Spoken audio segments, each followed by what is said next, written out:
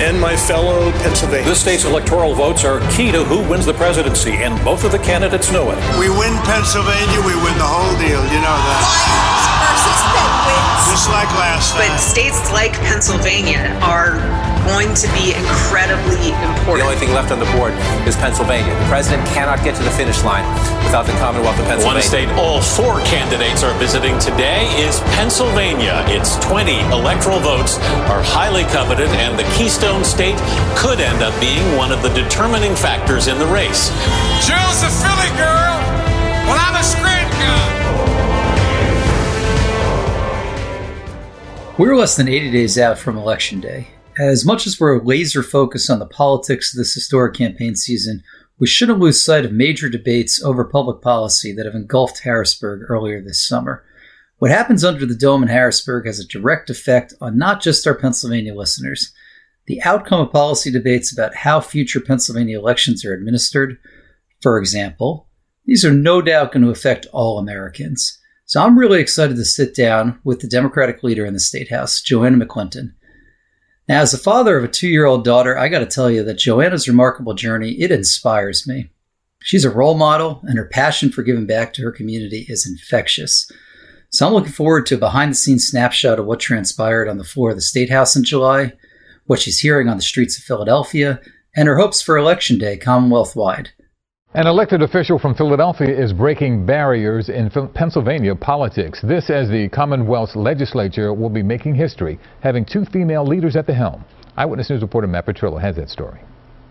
I'm really excited to be the Democratic leader. State Representative Joanna McClinton of Southwest Philly will soon become Pennsylvania's first woman minority leader in the House or Senate.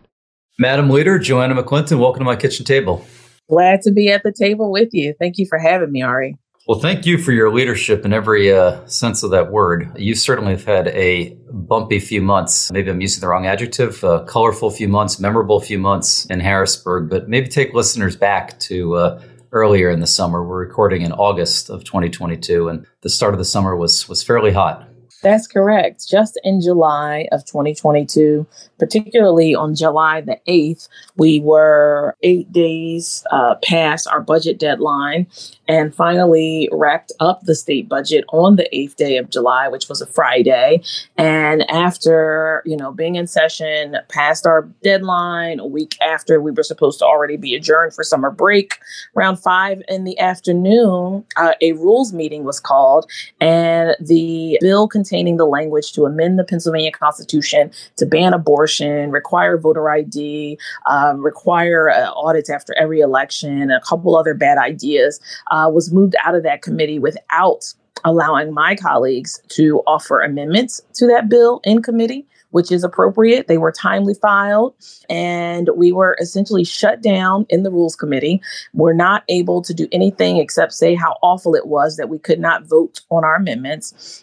Before the meeting started, a Republican member said he'd like to table the Democratic amendments, and the bill hadn't even been called up, so they were ready to shut us down. It was really, really ridiculous. But what's worse is what happened when we got back to the floor of the House once that bill containing the language to ban abortion in Pennsylvania, to require voter ID, to require audits after every election, to make the lieutenant governor office no longer an elected position, but appointed, and to go around the legislature and the governor's veto pen to do our environmental regulations. Once that came out, then we proceeded to debate the bill around 5:30, 6 o'clock.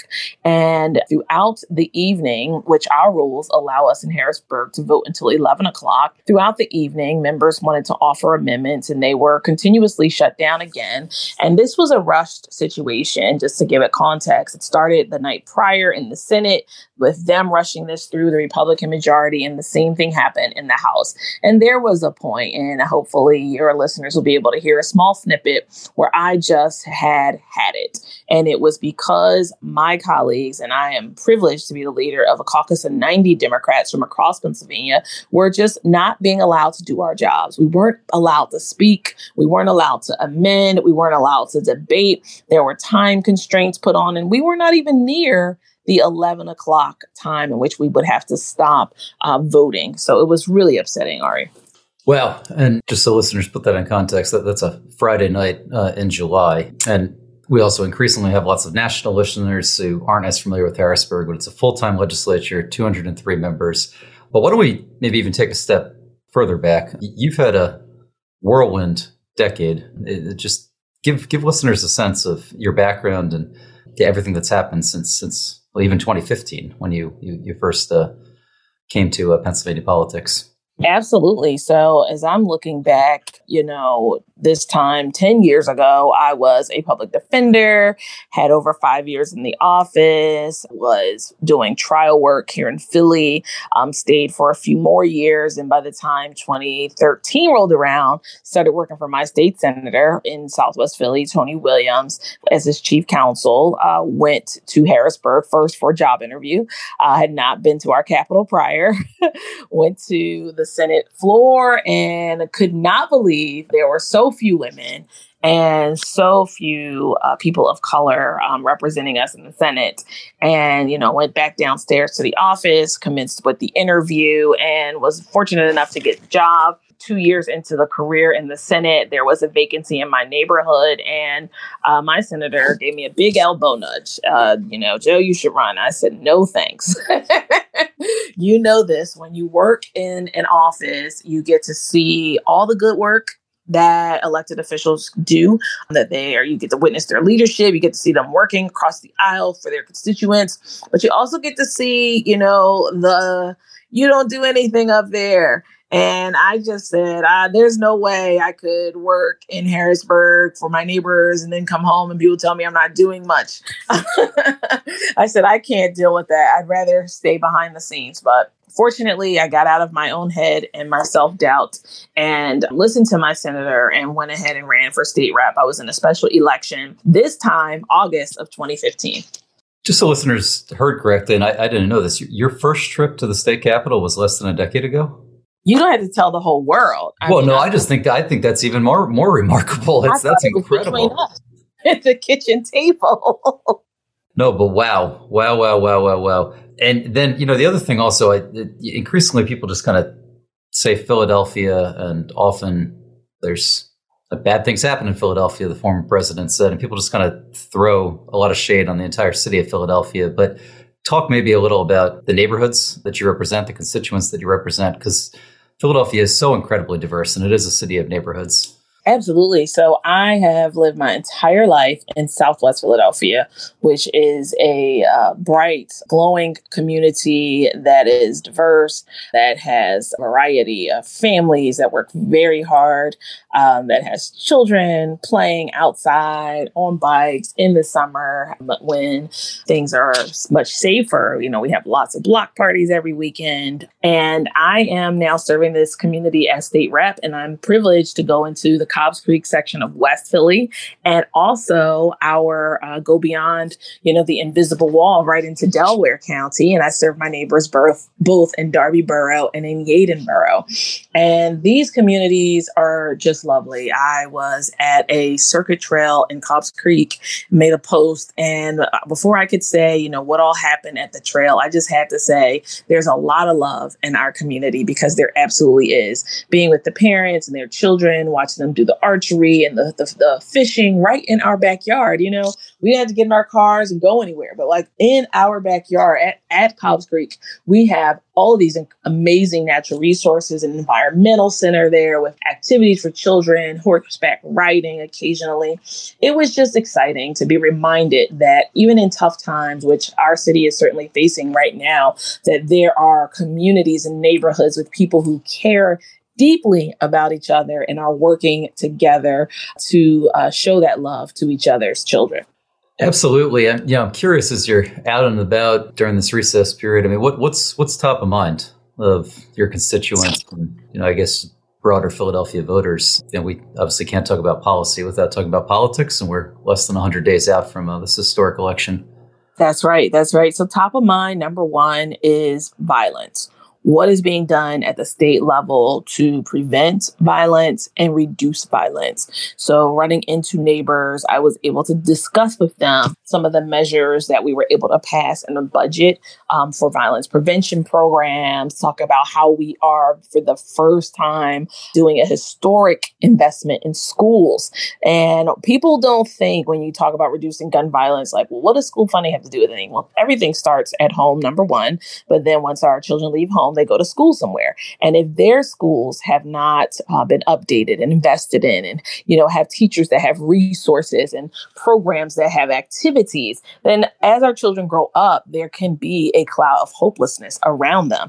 And it is my job in Harrisburg to get rid of that cloud, to get rid of the rain, to get rid of the thunderstorm, and bring the sunshine into the lives of our community through our children. So we funded our schools in an incredible way in this budget. We got millions of dollars for violence prevention. Additionally, we worked very hard to make sure that the projects in our community are getting funded to ensure that they're safe public spaces. Our rec centers are going to be getting improved and renovated. So we talk about that. But in addition to the violence, our families are also talking about, how we can ensure that the costs are going down. And for that, I'd like to thank all of our folks, every single Democrat at the federal government level in DC that just passed, the Inflation Reduction Act not long ago. That is going to really help our families as they are at the grocery store, at the pump, the gas station, wherever they are, just be able to better afford our day-to-day necessities. Yeah, I think that's truly transformational, and it's probably going to take we're going to be seeing the benefits of that legislation, and for that matter, the infrastructure bill and recovery. But it's amazing what this president and this administration has passed, and we're going to be seeing the benefits, I think, for a generation to come. Yeah. So with all this in mind, I'm just curious then why Democrats are not yet in the majority in Harrisburg, but I'm sure if we went to some of your colleagues' districts, they have the same concerns amongst their constituents. And so we can kind of prognosticate why are they focused on these issues that maybe are not top of mind of their constituents, and instead they're going after these maybe more flashy social issues that aren't being talked about at kitchen tables. Sure. Well, the first thing you have to do is look at how long Democrats have not been in the majority in Harrisburg.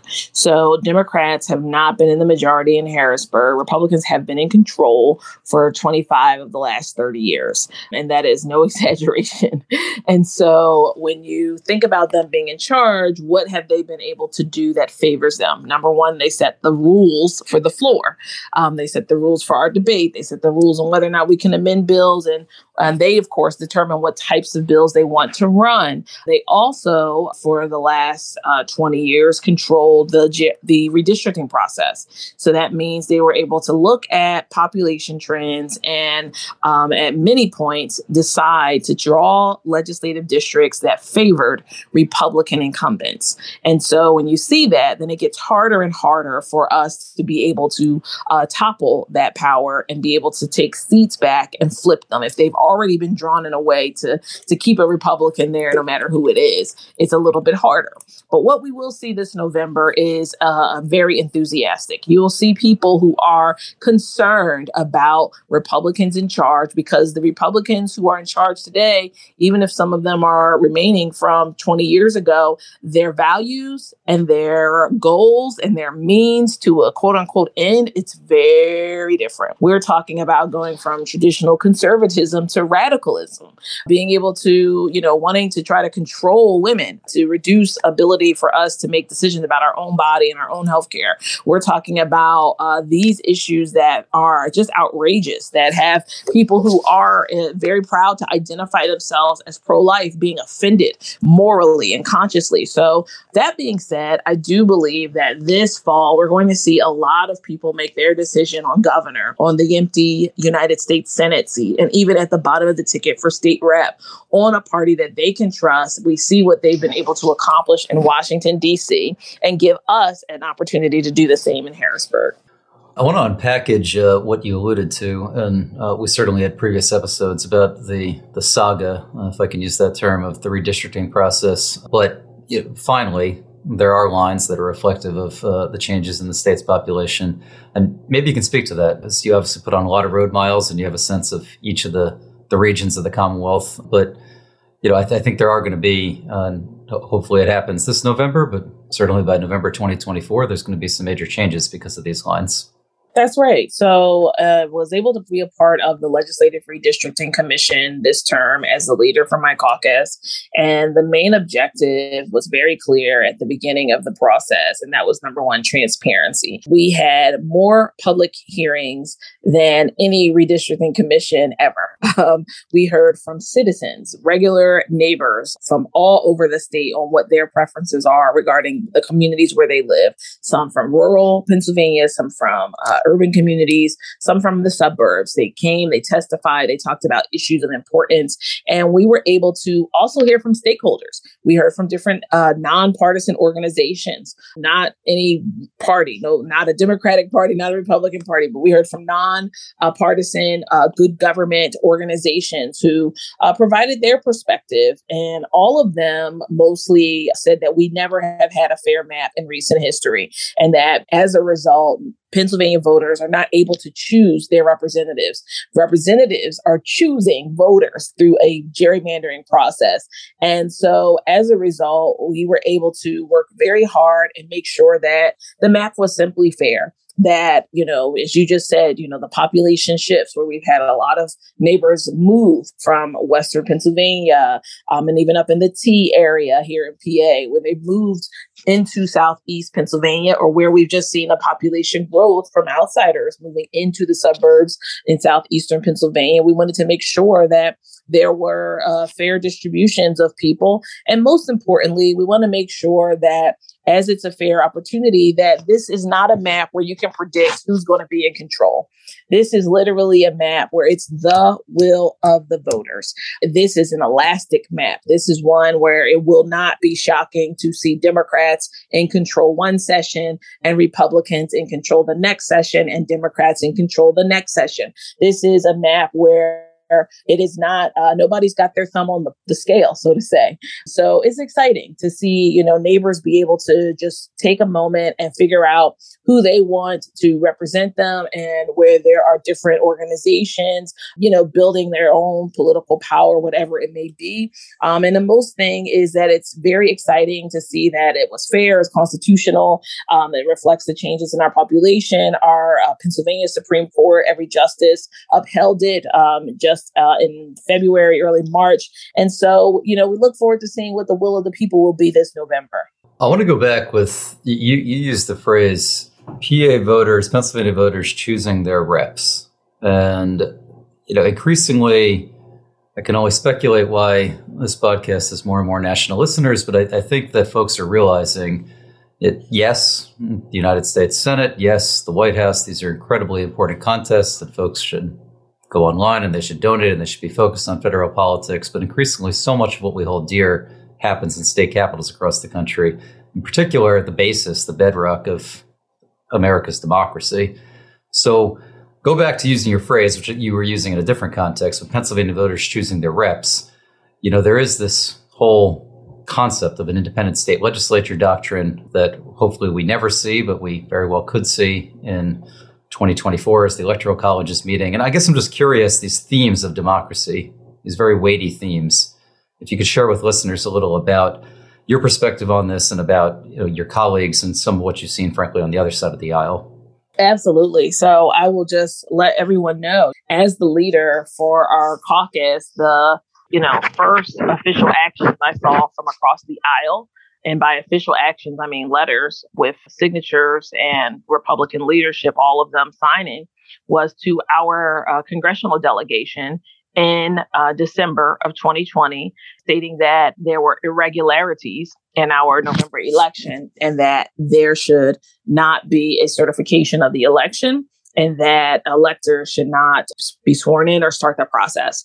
And so our, Speaker of the House, the majority leaders in both chambers, the Senate and the House, they all made efforts to throw all of our votes out. And the irony that I and other people have said is just like, the entire House of Representatives was on the ballot with President Biden and former President Trump. So how are we only trying to throw the votes out for president? Why are we not all just saying do the whole thing again if you're convinced that, nobody was able to participate fairly and freely in the election? And we know it's all a lie. It's a part of the big lie. It's a part of the lie that the president started a long time before people cast their ballots. He was sowing seeds of doubt into the election process early on into the fall. And even once polls closed, started to talk about how he was ahead in Pennsylvania, a swing state. Our state swings back and forth where the will of the voters on these statewide elections, it varies. Sometimes it's Democratic, sometimes it's Republican. It varies. And so I know that as the state capital, we are able to protect voters. We're able to defend democracy. We are able to make sure women have access to reproductive health. We're able to ensure that our schools are fairly funded. So yes, while we know Washington, D.C. is critically important for national and international affairs, our basic day-to-day things that affect us are happening under the dome in Harrisburg. Even when we look at how we are stagnant at the minimum wage of $7.25, we as state legislators can do all the necessary steps to raise the wage. We can protect your ability to vote by mail. We can implement even new measures so that it's even a more secure process, so there can be less doubt and hopefully less lies from Republican leadership in the state capitol. Well, you've been very, very generous with your time, and I want to wind down with just two questions, more open-ended, one piggybacking off the other. So 3 of your colleagues are seeking higher office, 2 for the lieutenant governor position, 1 Democrat, 1 Republican, and then 1 who's the nominee to replace Congressman Mike Doyle out in Pittsburgh. So wondering if you can speak. You could probably speak more so to Summer Lee and Austin Davis than Gary Del Rosso, but if you can share with listeners a little your perspective on your 3 colleagues and what's coming up in their futures. Yes. So it is very exciting to see any of our colleagues decide that they want to throw their hat in for other opportunities of public service. I am always thrilled when lawmakers decide that they want to become lawmakers in another body because they already have experience being a lawmaker. So Representative Summer Lee has been in the Pennsylvania House of Representatives for 4 years, and I'm excited to see her be in the contest electorally to be the first African-American woman to ever represent the Commonwealth of Pennsylvania in the United States Congress. Representative Lee is truly compassionate. She is very hardworking. And most importantly, she is able to be so relatable through her life experiences, growing up in Western Pennsylvania, going to the Pennsylvania State University and Howard Law School in D.C. She has been around and seen, and not just seen, but has worked hard organizing before she ever became a politician, so to say. She worked hard organizing, listening, knocking doors. And I know that when she gets to Washington, D.C., she will have the heart of the people and their best interests with every vote on her agenda for the priority and making sure that Western Pennsylvania is represented. As we look to Lieutenant Governor, talk about other possibilities for history, Austin Davis is in the running to become the first African-American Lieutenant Governor in Pennsylvania history. Representative Davis has been a state representative for 6 years. So certainly he has what it takes in terms of being able to preside over the Senate, to be the chair of the Pardons Board. Those are the things that Lieutenant Governor office is in charge of day to day. He has the relationships, certainly within our caucus in the Senate, to do a very good job in supporting a Josh Shapiro administration. So it's exciting. It is very exciting to see our members put their hat in the ring for opportunities to continue public service. So last question, as we're recording in August, we're publicly wish you a happy birthday and celebrate not just the 40 years, an incredible 4 decades, but the next 40 years. And just curious, as you look, to the extent you have a crystal ball, I mean, what do you see over the next 40 years for your future, for the city, for the Commonwealth? Well, thank you kindly for the birthday wishes. When I think about the number 40 and how many times that gets used as a milestone and a pinnacle, and reflects so many changes in different historical contexts. I am thrilled to reach a personal milestone here, but certainly we have to look at the future. And when I see the next 40 years in Pennsylvania, what are the things that I see that are just tremendous? I see a woman governor in Pennsylvania. I see a United States senator from Pennsylvania who's a woman. I see for our nation a woman president in the next 40 years. And in Philadelphia, we all, of course, once we get through the midterm here with these very important races, the governorship, United States Senate seat, every state representative across Pennsylvania on the ballot. When we get through 2022 here in Philadelphia, as we get ready for the next 40 years, we're going to be looking for a new mayor. And that is a critical role in ensuring there is an advocate to get resources to our city and a visionary to take our city to the next level. So I am filled with hope as I interact with young people in my community. And I know that the energy they have, whether it's on TikTok or in real life, they are going to ensure that we have a better place to live in and raise our children and future generations. So thank you. Amen. Madam Leader, thank you very much for your time and more so what you're doing in the trenches each and every day. Thank you. Take care. Thanks so much for listening to this episode of Pennsylvania Kitchen Table Politics. Take a minute and leave us a rating and review on your podcast platform. Please also consider following us on social media for updates and announcements regarding future episodes and new guests.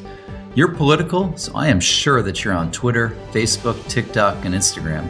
We are too, at PA Political Podcast. Visit our website, papoliticalpodcast.org, and send us your feedback about this episode and suggestions on future guests. Until next week.